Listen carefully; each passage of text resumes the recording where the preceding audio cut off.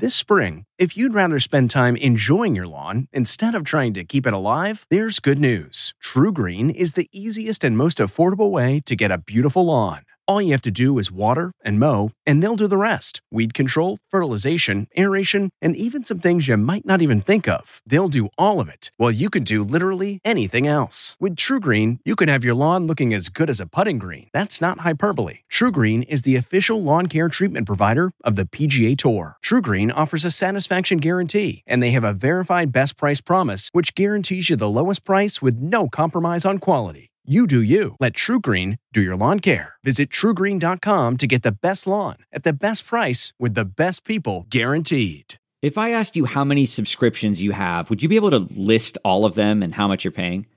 If you would have asked me this question before I started using Rocket Money, I would have said yes. But let me tell you, I would have been so wrong. I can't believe how many I had and all the money I was wasting.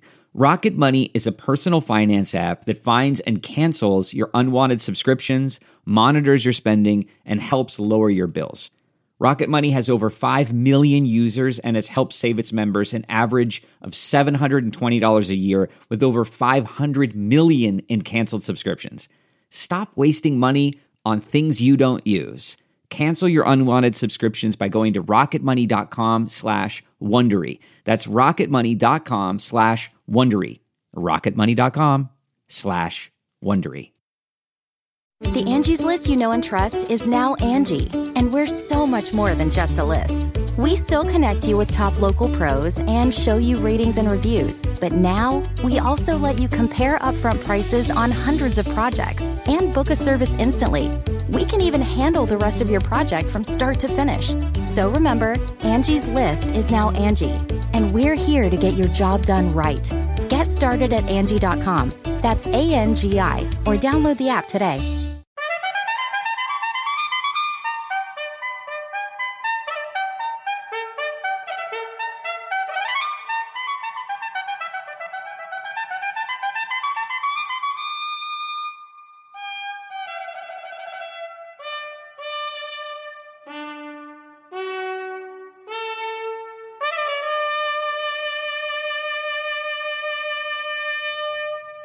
Good morning.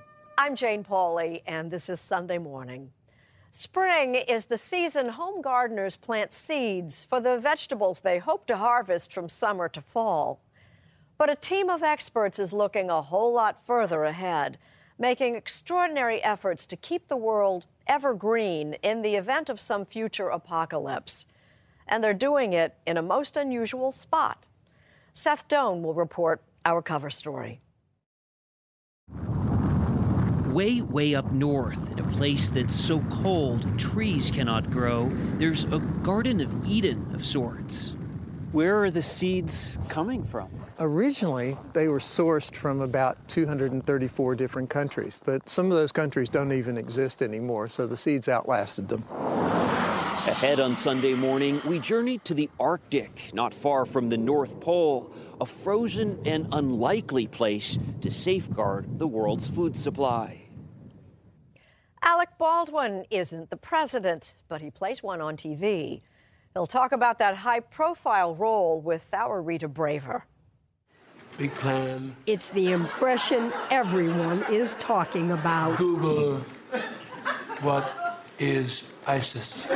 Have you gotten mostly a positive response? 60 to 75% of the people that encounter me treat me like I was Jonas Salk and I had cured polio. They walk up to me and go, "My God, thank you." Another great retweet. Later on Sunday morning, behind the scenes at SNL with Alec Baldwin. Country singer Willie Nelson has won a devoted following decade after decade. This morning, he talks about his life and music with our Bob Schieffer. For the record. You know, I just live right up there. Yeah. Willie Nelson had a party at his Texas ranch the other day. Whiskey River, take my mind. And 3,000 fans showed up for the music. You think you'll ever retire? What do you want me to quit? All I do is play music and a little golf, and I don't want to quit either one of those. On the road again, like the band of Skip says we Ahead on Sunday morning, a visit with Willie Nelson before he goes on the road again. With Mark Strassman, we'll be taking a dive into history, a wartime history found right off our country's coast. Vitally needed tankers are hit, burned, and sunk. 75 years ago, American waters were a battlefront. Within like 3 weeks of the attack on Pearl Harbor, Germans were beginning to sink ships off the East Coast. Many of these ships were thought lost to the Atlantic, until now. Confirming we have a visual on the target. Ahead on Sunday morning, we take a dive into history. Erin Moriarty has an audience with the queen of suspense, author Mary Higgins Clark. John Blackstone watches the birds, guardians of our vineyards. Steve Hartman offers a true case of how seeing is believing, and more. Welcome to Play It, a new podcast network featuring radio and TV personalities talking business, sports, tech, entertainment, and more. Play it at play.it. Correspondent Seth Doan has traveled to an ice-cold spot at the very top of the world for our Sunday morning cover story, all about keeping our future food supply evergreen.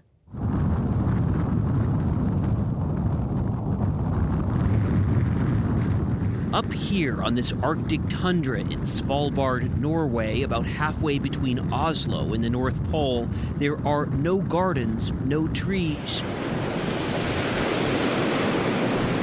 Yet deep beneath this barren surface lies the largest concentration of agricultural diversity anywhere on Earth. You wouldn't imagine that all of the world's seeds would be here. It seems very unlikely, doesn't it? This angular concrete structure seems more modern art museum than seed storage vault.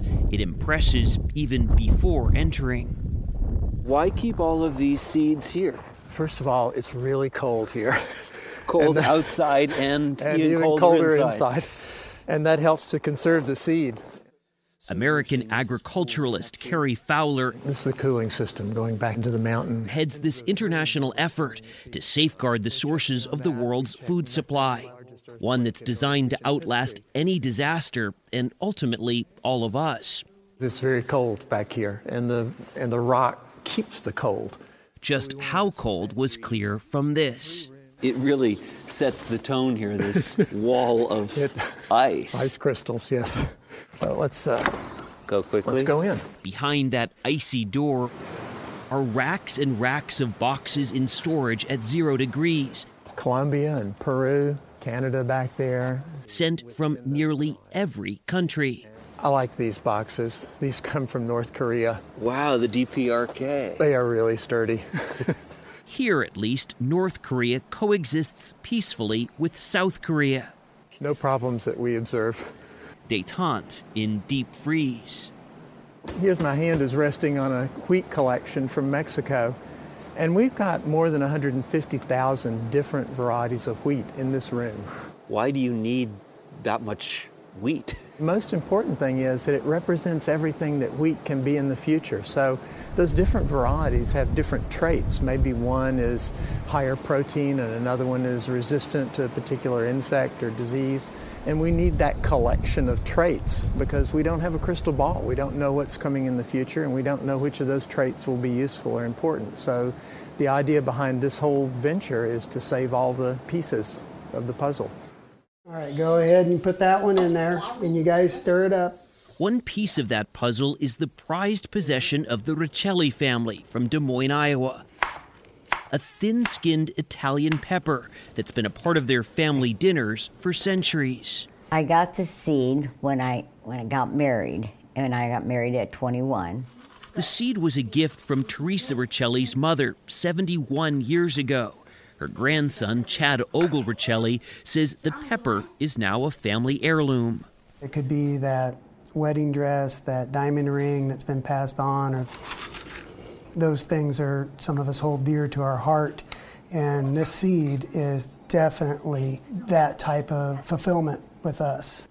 The family never found anyone else anywhere with the same pepper. So they asked their local seed bank, Seed Savers Exchange, to help preserve it. John Torgrimson is the director. We represent a lot of amateur gardeners who have saved seeds in their family or in their communities, who have entrusted us the protection of those seeds. And Svalbard gives us an insurance policy where we can put our seeds there. It belongs to us. We can reclaim them at any time. There are 1,700 seed banks worldwide of varied size and state of repair, but this one in Norway is known as the Doomsday Vault. It's a backup for the whole system, designed to last for thousands of years. So, for instance, when a typhoon tore through this bank in the Philippines, destroying everything inside, all was not lost. Or when war destroyed seed banks in Iraq and Syria, the seeds were safe here.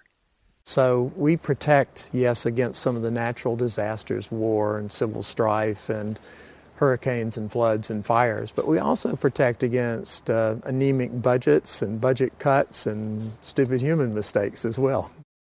Cultivating land for agricultural use began about 12 to 15,000 years ago. But since industrialization, plant diversity has diminished dramatically, as a handful of big seed sellers control most of what's sold and planted. Since 1900, we've lost more than 75% of our crop diversity. And I just thought enough is enough. We have the technology, we have the smarts, we know how to conserve seed. And so why can't we figure out how to have a facility somewhere that's really safe and where we can save the seeds long-term without any dangers? The big question was where to put it. In 2008, that search led Fowler and the Global Crop Diversity Trust here to Svalbard. It's politically stable, cold, and most essentially, remote. Pictures from Carrie Fowler's new book show off Svalbard's rugged beauty. It's a place with more polar bears than people. Folks here carry rifles when leaving town as polar bear protection, and they sled to school. Svalbard also happens to be a spectacular place to catch the northern lights. We are on the edge, that's for sure. The edge of the world. Yeah. You can make 2,000 liter beer per batch. Robert Johansson, who brews a good Svalbard Pilsner, came up here as a coal miner. Skål. In 28 years, he's adjusted to the long polar nights, months with no sunlight. So what is this appeal with being up here? Many people have tried to explain what it is. Or the nearest I can tell you, it's like to being a little bit in love. I kind of got starstruck when I entered. Starstruck? Yeah. By Svalbard? Yeah. Muna Barlian calls the draw to this place polar fever. Do you need some information? She works in the local tourism office where she fields a lot of questions about the vault. They ask about entering the seed vault to actually see how it's like, all the seeds, all the richness it represents. Yeah. Alas, tourists are not allowed inside the air-conditioned vault, which holds more than 500 million seeds from 930,000 varieties, and which, as of a few weeks ago, now includes the Richeli's pepper seed. The Iowa Bank packed up the duplicate seed, and we were in Svalbard to watch it be placed into the vault. All the seeds in the seed vault have taken a similar kind of journey. I think a lot of people would say, wow, this is incredible that there are all of these seeds up in Svalbard, good idea, but it probably doesn't really affect me personally. Oh, I think it clearly affects everyone. I mean, we're losing right now something like $160–70 billion a year just in our wheat crop globally, just because of the temperature anomaly that we have in the world, the hotter temperatures. So we're going to need, and plant breeders are working on, heat-resistant varieties. So we might not notice it right now, but all these different conditions are affecting today's food supplies. And the answers might be in that seed vault? Absolutely. The answers are in the seed vault. If we have any answers, that's where we're going to find them. A place where history is saved to protect our collective future.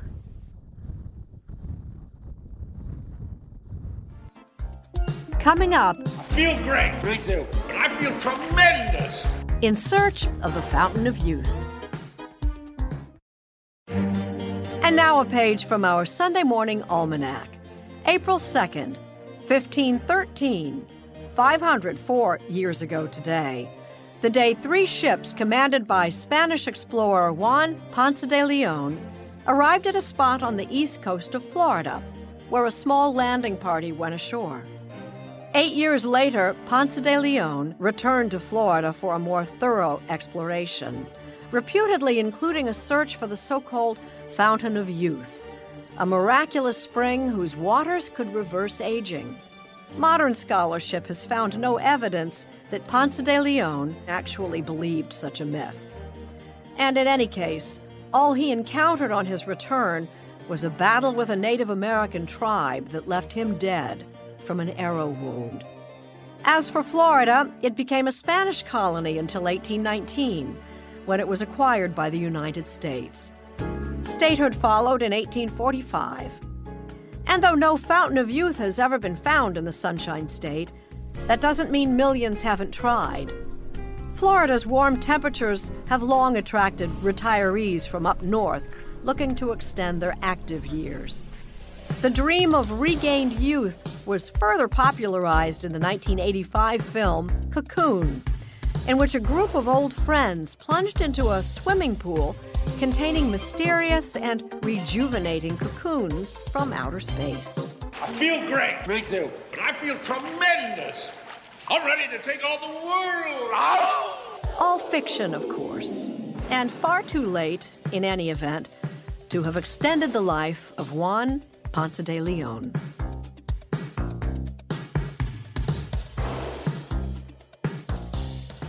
I don't think it's so much magic as the ability to tell a story. An audience with the Queen of Suspense, just ahead. Take a look at the complete body of work of author Mary Higgins Clark, the Queen of Suspense. She's granted an audience to a woman who's no stranger to mystery, correspondent Erin Moriarty of 48 Hours. You'd never guess to look at her, but this sweet church-going mother and grandmother has a very dark side. I mean, do you have any idea of how many people have died at your hands? Well, at least one a book. One a book. And we're talking about 52 books and counting. She is, of course, Mary Higgins Clark, the writer that many consider the Queen of Suspense. At 89 years of age, her dark imagination continues to fuel bestsellers. Her latest mystery, All by Myself Alone, will be released this week by Simon & Schuster, a subsidiary of CBS. What is the fascination with murder?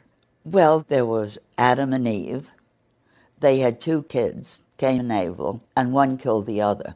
So it's been in our very nature since day one. A Stranger is Watching. Cradle Will Fall, I remember that one. Her stories are pure fiction, but Higgins Clark gets much inspiration from true life. I used to go to trials a lot. You can get more out of a trial and the sadness in it and the poignancy in it than you could ever imagine. The sadness and poignancy of ordinary lives is a common theme. That's me. Something Mary Higgins learned early. Joseph, Mary, and John. Growing up with 2 brothers in the Bronx in New York during the Depression. That's when my father came over on the ship. Right here? Luke Higgins. And your father, Irish immigrant? Irish immigrant, and he had a bar and grill, a successful one before everything went sour. But he died at 54 of a heart attack because the business went bad, and that's what killed him. She was only 11 years old. It's a heartbreak. I think any time one parent goes, it's never the same. You're flying on one wing. Forced to work odd jobs to help support her family, she imagined one day she'd have a career as a writer. I always thought I would make it. I was a telephone operator after school. Hotel Shelton, good afternoon. And if I got downtown early enough, I would walk past Fifth Avenue and pick out the clothes I would have when I was a successful writer. At 22, she married Warren Clark, a boy from the neighborhood who proposed to her on their very first date, and she began sending short stories to magazines. She still has the rejection letters, 40 of them. This one was my favorite, though. We are reluctantly forced, purely as a matter of timing, to decline your offering of this story to us at this time. That's a very nice way to turn it down. Oh, that was the nicest I ever got. There was one, Mrs. Clark, your stories are light, slight, and trite. That would hurt my feelings. I thought, I'll get you, girl. Making her writing pay off became a necessity when history repeated itself and her own husband suddenly died. She was 37 years old with 5 children to support. Higgins Clark, who had to pawn her jewelry to pay bills, began writing radio scripts for a living and novels on the side. Her first, a romantic novel about George Washington and his wife Martha, did not sell well. But her second book, Where Are the Children, was the big difference. And how did that come about? Well, I looked at my bookshelves, and that's when I realized I had so many suspense novels. Where Are the Children was a hit. I think I was 43 when that book came out. So you weren't an overnight success. No, dear heart, I was not an overnight success by any stretch. She got her first book contract and was able to buy back the jewelry she pawned and more. It became fun when I started to be successful to get a piece of jewelry to remind myself that I had worked hard. She now has quite a jewelry collection, considering that nearly every book over more than 40 years has been a bestseller. Where Are the Children, having been the big breakthrough, is obviously very dear because it made all the difference in my life when that one came out. I read that it is in its 75th printing. Is that right? Yes, it is, because it just keeps going. And so does Mary Higgins Clark. She is remarried and lives on 4 acres in New Jersey in a home complete with an elevator that opens into her writer's studio.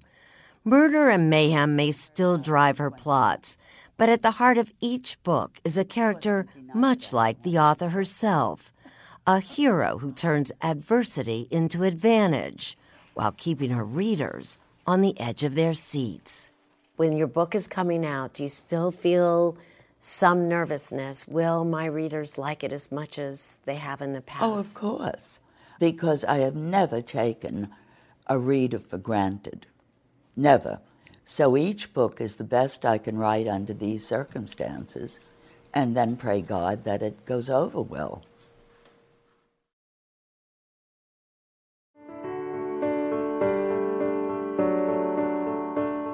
Next, In Memoriam.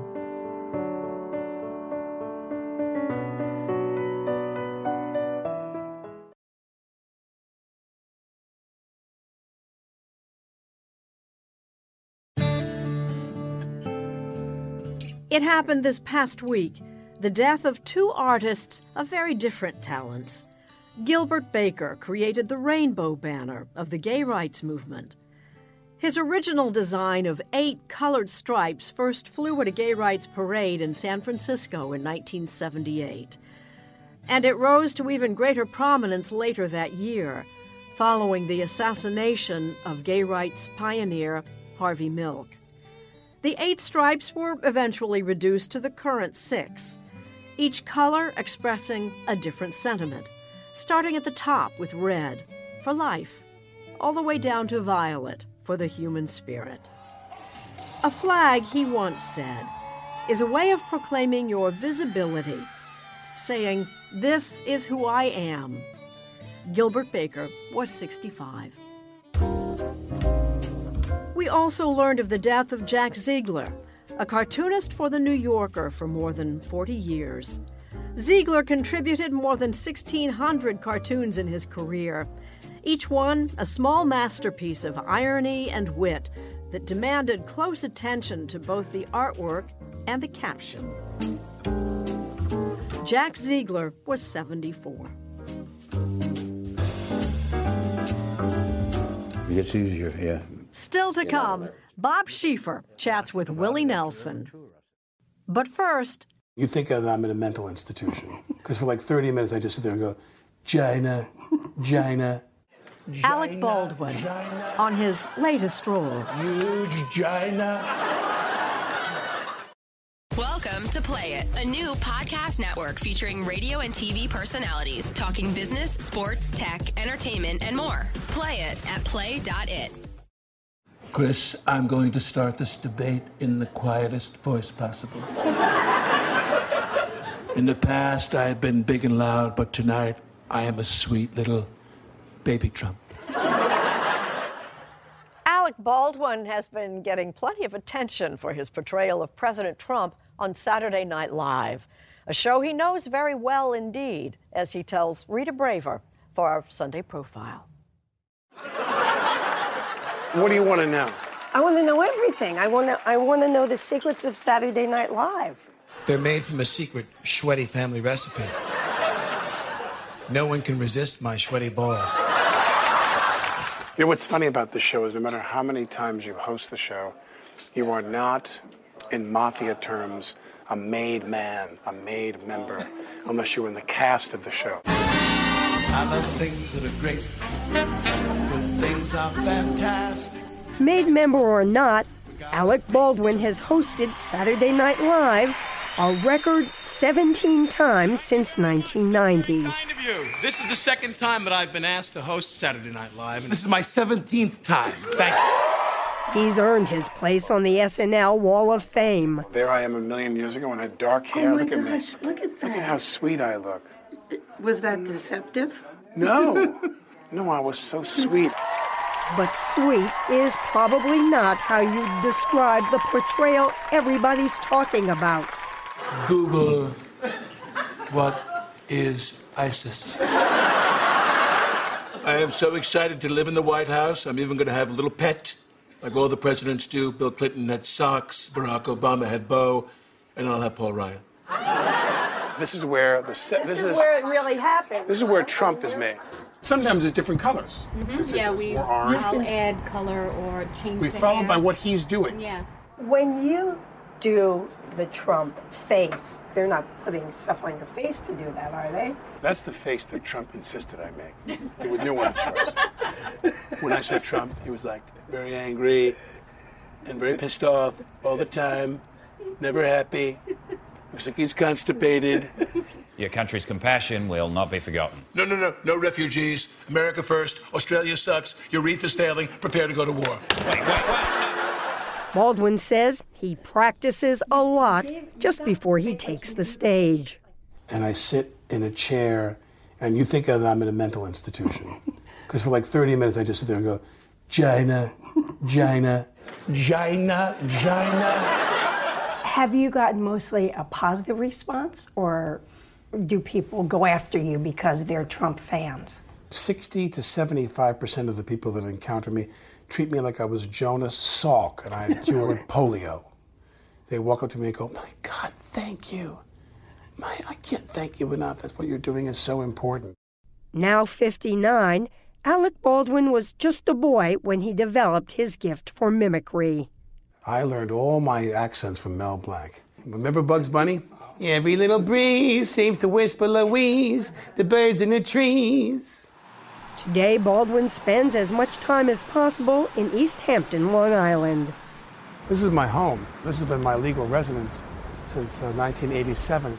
This fashionable beach town is just 75 miles, but a far cry from suburban Massapequa, Long Island, where he grew up.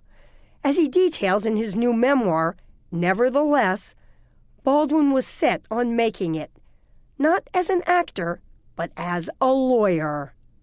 You're very clear that being financially stable was always a big deal for you, given your upbringing. You know, that was, I think, glaringly and clearly the one big problem for my parents. 6 children. 6 children. Yeah, my dad was a teacher.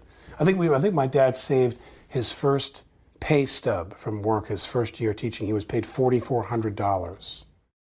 Alec Baldwin started out as a political science major at George Washington University in D.C., but decided to transfer to New York University to study acting. My mother screamed at me for like a half an hour when I said I was not going to go to law school. And when I explained to my parents that going to NYU would cost them less money because of the loans I got from NYU, my father said, let's hear him out. He started getting work even before he finished college. You liked acting once you started doing it. 6 months went by, and I thought, this is really not easy to do. It is challenging. It isn't frivolous. And gradually, month after month after month, I became more enamored of it. But he also confesses that he became enamored of cocaine and alcohol.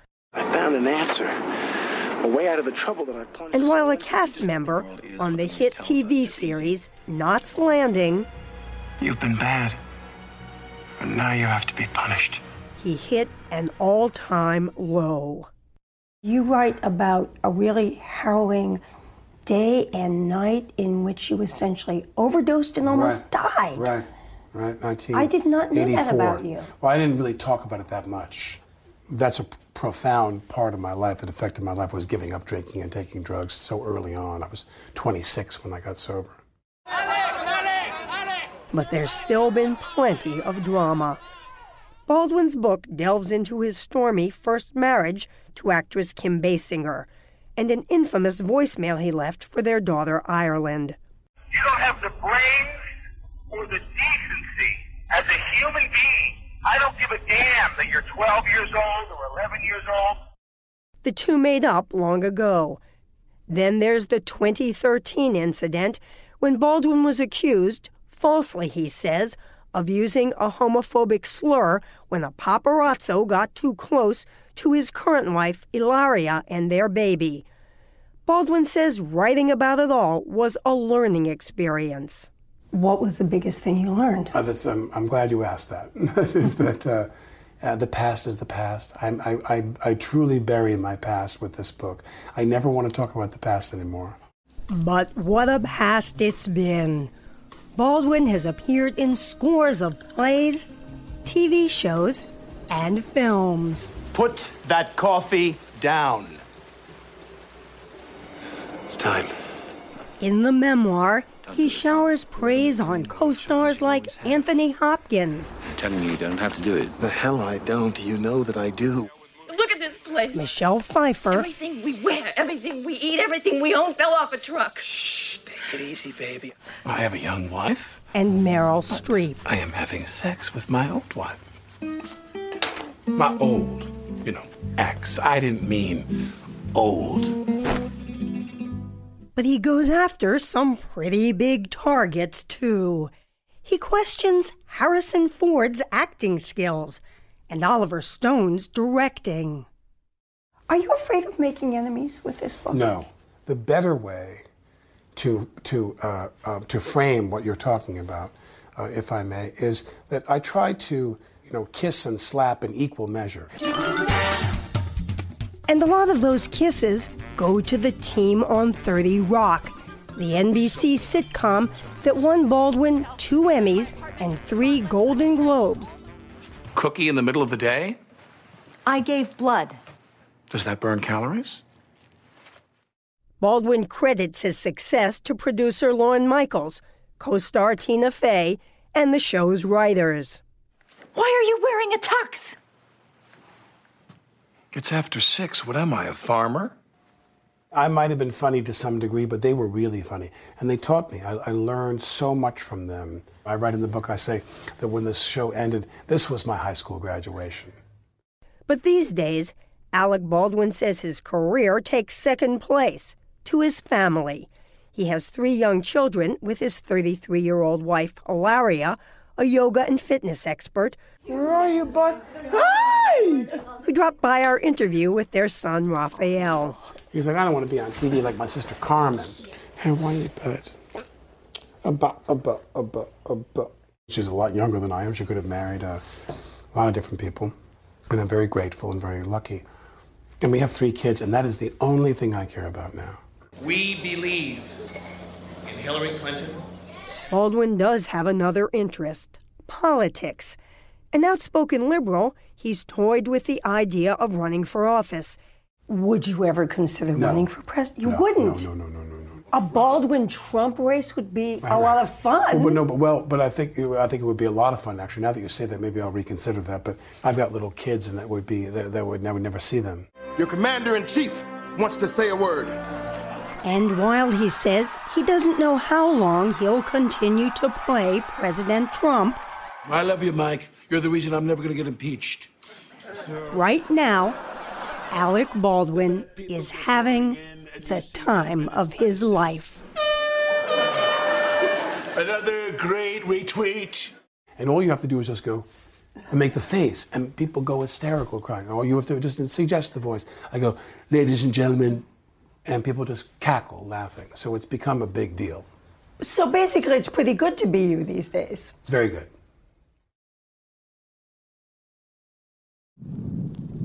Ahead, a toast to the Falcon. Say hello to Thor the Falcon. Hello, Thor. Along with his trainer, Andy Simmons. You may not know that falcons are sentinels, watching over our vineyards. John Blackstone has sent us a dispatch from California wine country. It's no wonder Jack London once wrote about California wine country, I have everything to make me glad I'm alive. The rolling hills, the endless blue skies, and the perfect weather. It's a nature lover's paradise. But all that nature can be a problem. This is what we're guarding against here. Just ask Ramsgate Vineyard manager Ned Hill. Deer, rabbits, coyotes, raccoons, foxes, birds, you name it. Grapes are tasty when they get ripe. And so, like any cash crop, grapes need protection. And here, Beau Bastian is the muscle. Armed with a noisy motorcycle and a determined terrier named Gus, Bastian patrols the grounds. Attaboy! But perhaps the most important member of his security team is the one who patrols the skies. This is Zook, and Zook is a male Gyr peregrine falcon. Zook is here to protect against starlings. I'm just looking over there. Is this what's this coming across here now? Those are starlings right there. Hey! If hen houses have foxes, vineyards have starlings. European starlings, an invasive species that first appeared in Northern California in the 1930s. As the vineyards grew, they spread out like a picnic lunch for the birds.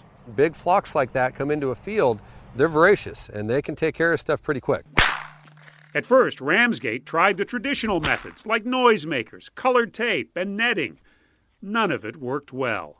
And I just figured there had to be a better way because I was getting frustrated. I was getting frustrated with the amount of time and effort that we were putting into doing this bird netting. Even though it was somewhat successful, the birds were still pecking through it. So Hill brought in reinforcements. This is Larry. This is Larry. Larry Bird. Larry Bird. He doesn't look so big and scary. He doesn't when he's sitting, but birds aren't designed for sitting on the ground. But when he's in flight, he's pretty scary. Hill hired Kathleen Teagan and her apprentice Beau to help protect his crop. What do these birds think when they see a falcon? Well, in nature, falcons are prone to hunt other flying birds, and those flying birds are prone to know that when a falcon is flying, that it's hunting. So when those birds see a falcon in flight, they know they're being hunted. Teagan's company, Tactical Avian Predators, also puts falcons to work at airports and golf courses that have bird problems. Why does it work? Falconry abatement works because it's nature. We're not doing anything different than what happens in nature. We're using nature against nature. And vineyard manager Ned Hill says it's a pretty good matchup. Can you quantify how much better this has made things? I think it's a solid 50%. Which translates to saving about $250,000 a year in production. The lack of yield that we would get because the birds are physically eating the berries, the compromised clusters that come in that we need to sort through and get rid of, there's a 50% difference now having the falcon workforce. Because falcons can be dangerous, they're highly regulated. It's illegal to possess a falcon, a bird of prey. You actually must be in possession of a permit issued by the federal government. To become a licensed falconer like Tegan can take years. You undergo a 2-year apprenticeship to become a falconer, and then at 10 years you become a master falconer. Ha! Ha! Beau Bastian is serving his apprenticeship with Tegan's company in the hopes that one day he'll be a master falconer himself. And you get to watch all your animals doing their job, and they love their job. At the end of the day, when you're putting your birds up and you've done a good job protecting a vineyard, that feels good, you know? It's all cool stuff. In case you were wondering, no starlings were harmed in the making of this story. The falcons just scare the birds, chase them away, then return for a reward. Wow. A tasty piece of previously frozen quail. Coming up, seeing the light. They say that seeing is believing, and seeing sure made a believer of the fellow Steve Hartman is taking us to meet. Inside this ice shanty in northern Minnesota, oh, here we go. There's a fish out of water. Oh, yeah, look at that. And I'm not talking about the walleye. Is that a keeper or is that a tosser? Chris Ingram, dressed in his pea coat and snow boots with the tag still on, appears equally out of place. Yeah. Chris works for the Washington Post, and the only reason he's out here is because of an article he wrote in 2015. The article was about a seemingly innocuous U.S. Department of Agriculture study that ranked counties in the country based on scenery and climate. And in that article, Chris concluded, the absolute worst place to live in America is, drum roll please, Red Lake County, Minnesota. And that was it. Yeah, so I published a story. Yeah. Story goes up at like 9:32 on a Monday. By 9:37, the hate mail started rolling in. No way. Like on social media, and it was just fast and furious, and it was like nothing I'd ever seen before. And all of it from the same zip code. You get some people take it personally. Yeah, we took offense. How does this person have a clue? He obviously didn't know what he was talking about. Just about everyone in town took a shot at the messenger, except Jason Brumwell, who took a different tack. I wanted him to come here and see it for himself. You know, put his money where his mouth is, I guess. So Jason invited Chris for a visit, and Chris agreed. Flew out here for his first visit in August of 2015. So I pull up to the courthouse and I get out of the car, and there is a marching band playing. A marching band? Yes, a marching band. I was like, wow, there were no pitchforks. No I was really pitchforks, happy. I was gonna say. No torches, no nothing. Just a bunch of beaming, smiling people. And the weird thing about the trip, when I got back, like I couldn't stop thinking about the place. Which brings us to the most unbelievable part. At the time, Chris and his wife Brianna were not happy living outside D.C. Oh, you got your gear back. They hated the long commutes and high cost of living. So last year, they packed up their twin toddlers and moved to, you guessed it, Red Lake County. But this was the worst place in America. I believe the phrase was absolute worst place to live in America. Yes. That's what the spreadsheet said, okay? And so coming out here and getting that ground truth, that kind of changed my perspective on it. And the data didn't factor in the people. It did not factor in the people, no. Hey, Chris. Hey. Today, Chris still writes for the Post, but he works from home, giving him lots more time to spend with his family and all those internet trolls he now considers friends. They really do love him here, because they know it's easy for some reporters to lob judgments and generalizations. But it takes real integrity to make this kind of correction.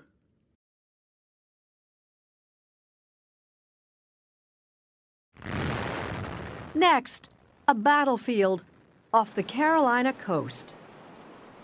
Welcome to Play It, a new podcast network featuring radio and TV personalities talking business, sports, tech, entertainment, and more. Play it at play.it.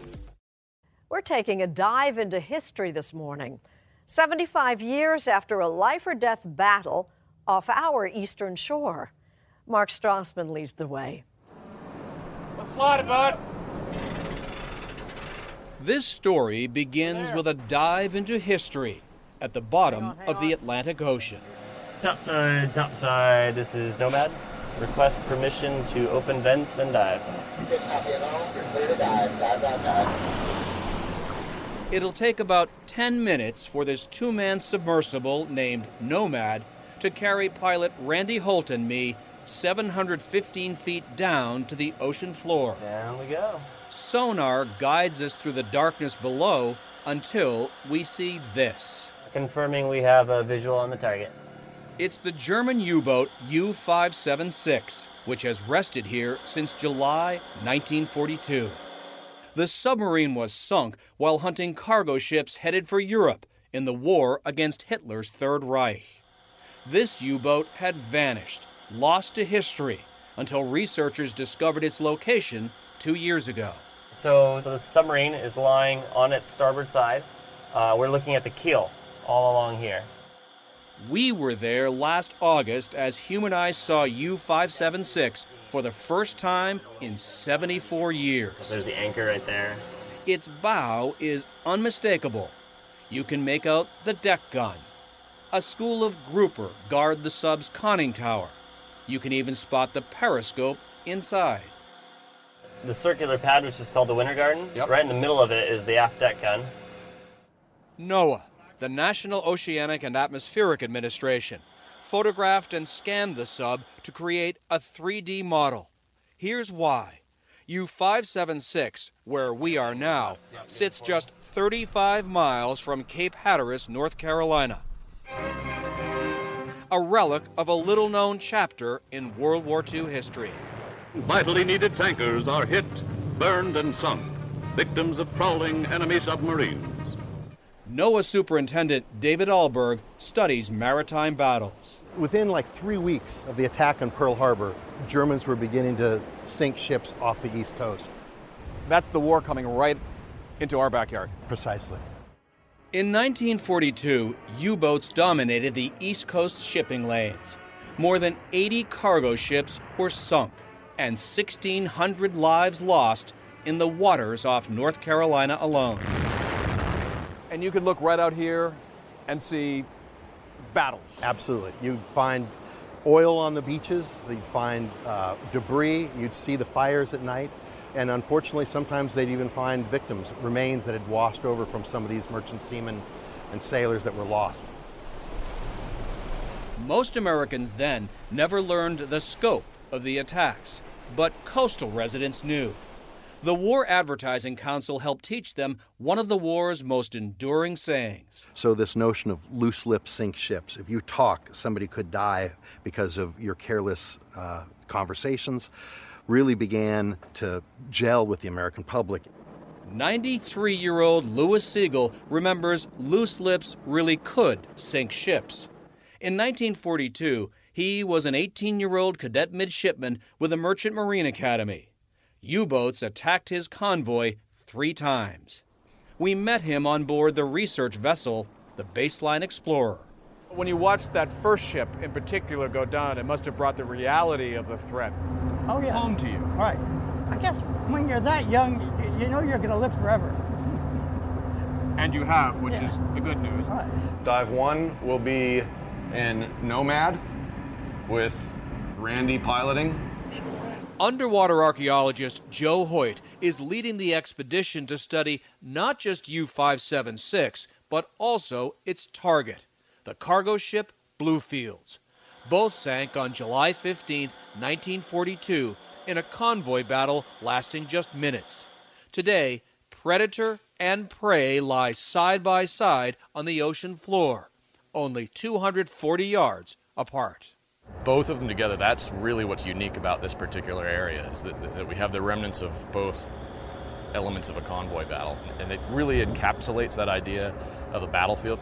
Everyone aboard Bluefields survived, but no one knew for sure what happened to the crew of U-576 until the expedition team saw this. All of the U-boat's hatches are sealed. 45 German sailors are entombed inside.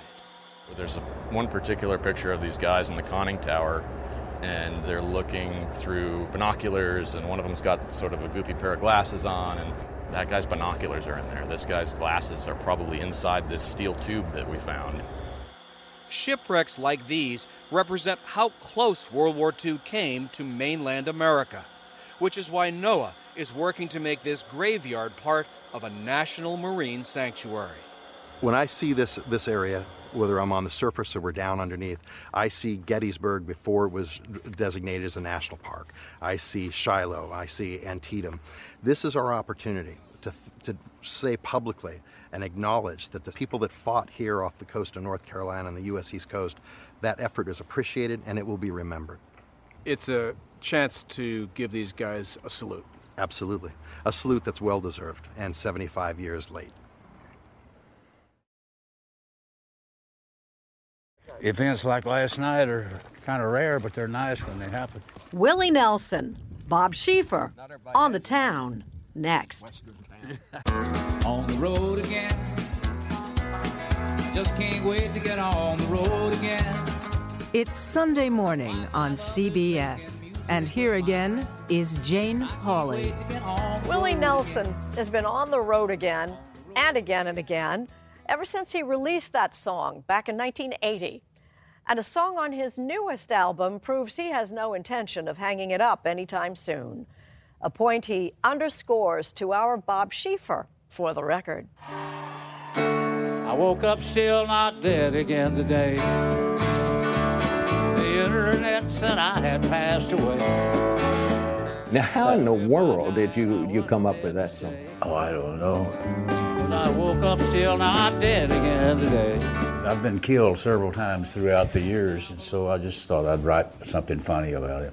It's easy for Willie Nelson to laugh off the greatly exaggerated rumors of his demise. Closing in on his 84th birthday, he's on the road again, performing, writing music.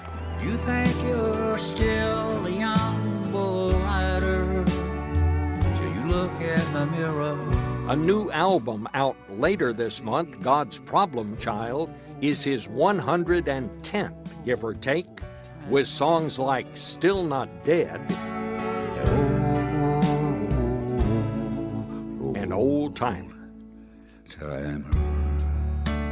There's a theme here. This is about the autumn of life. Is that hard for you to think about?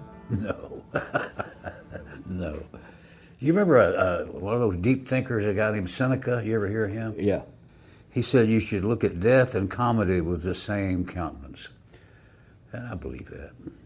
The autumn of your life, and I'm right there with you, buddy, it's like the springtime in anybody else's life. I mean, you're at the top of your powers, I would say, right now. Everything's you're going writing good, songs. Yeah. You know, I think age is just a number. It's the way you know, I've heard it all my life. It's not how old you are, it's how you feel.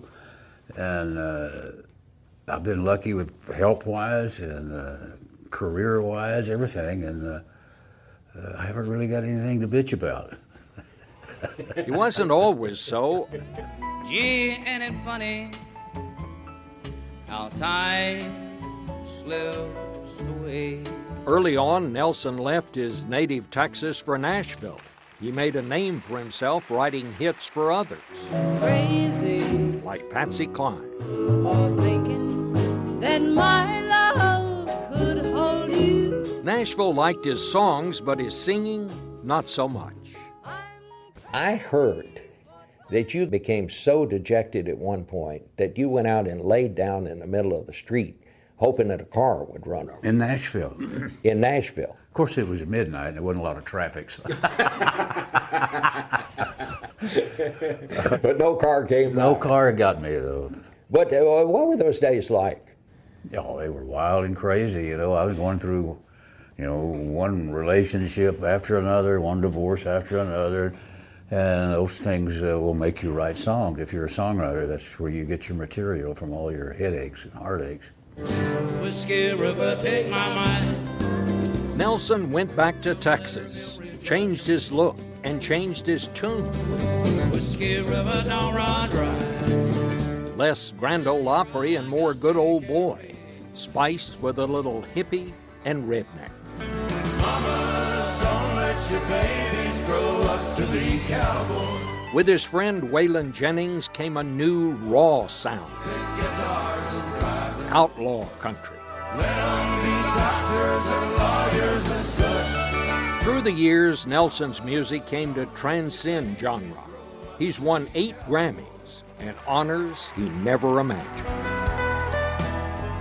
Little things I should have said and done. What is it that sets your songs apart? I mean, somebody said one time, country music is 3 chords and the truth. But you were always on my mind. It's 3/4 of the way true, you know. You can have more than 3 chords. Well, you have a lot more chords. But the truth matters. When the evening sun goes down. What causes you to come up with these songs that people say, well, that's right? I don't know, I'm just writing what I'm thinking. The nightlife ain't no good life, but it's my life. If it comes out pretty good, I'll write it down somewhere and come up with a melody to it. But I'm just writing what I'm thinking. It's off the top of my head, really. He writes as he feels, his emotions, his inner thoughts, and he writes it down. He's really a poet.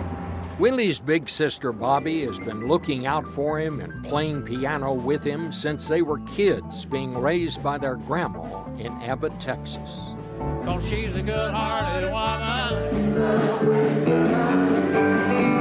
woman. She's still there every night he takes the stage. And now 2 of his sons, Lucas and Micah, often perform with him. That's the greatest feeling in the world, to be up there with your kids and know that they're doing well and they're good and you can be proud of what they're doing. That's the best feeling there is. When he's not traveling on his bus to one of the more than 100 shows he still does every year, Willie splits his time between a home in Maui, where he hangs with friends like Woody Harrelson. Look at there.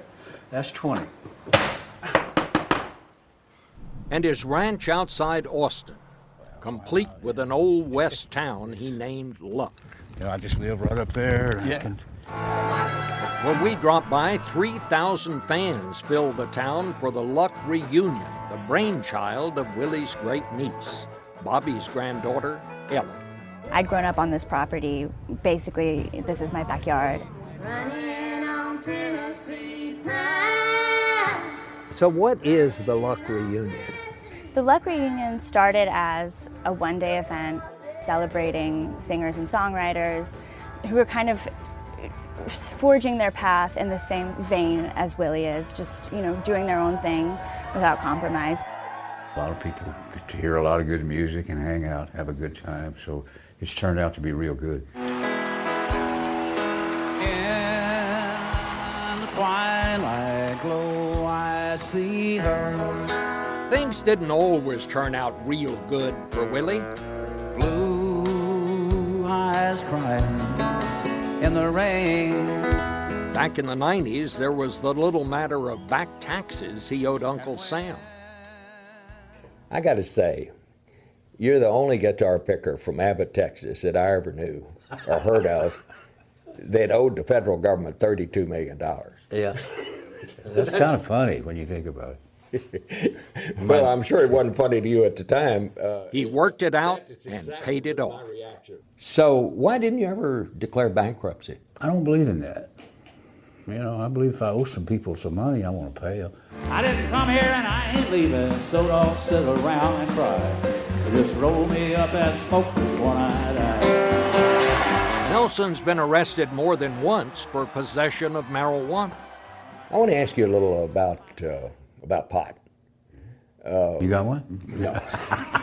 These days, he's in the cannabis business in places where it's legal. Well, now it's all going to pot, whether we like it or not. Why have you always been such an advocate? For myself, it's good for me. It keeps me from going off and doing crazy things. I can relax and play some music and sit around and visit and act like a grown-up, I think. So, Annie, I've heard Willie say that you married a better man than his other wives. No, I did. I got him after everybody else sort of trained him. Annie Nelson is Willie's fourth wife, but they've been together more than 31 years. What's it like to be married to Willie Nelson? It's not boring. It's never boring. He has a lot of energy. I think his goal is to, there's 23 years between us, but I think his goal is to wear me out so that we're both the same age. On the road again, going places that I've never been. You think you'll ever retire? What do you want me to quit? All I do is play music and a little golf, and I don't want to quit either one of those. On the road again, like a band of gypsies, we go down the highway. We're the best of friends. For Willie Nelson, the way to stop wearing out is to speed up. On the road again. Andy Rooney said one time, we don't ask to get old, we just get old. Yeah. And then he said, and if you're lucky, you may get old too. Yeah. I can't wait to get on the road again. You and I have been pretty lucky. Yeah, we have, very lucky. We're still here. We woke up still not dead again. I'm Jane Pauley. Please join us here again next Sunday morning. If you like CBS Sunday Morning with Jane Pauley, you can listen early and ad-free right now by joining Wondery Plus in the Wondery app or on Apple Podcasts. Prime members can listen ad-free on Amazon Music. Before you go, tell us about yourself by filling out a short survey at Wondery.com/survey.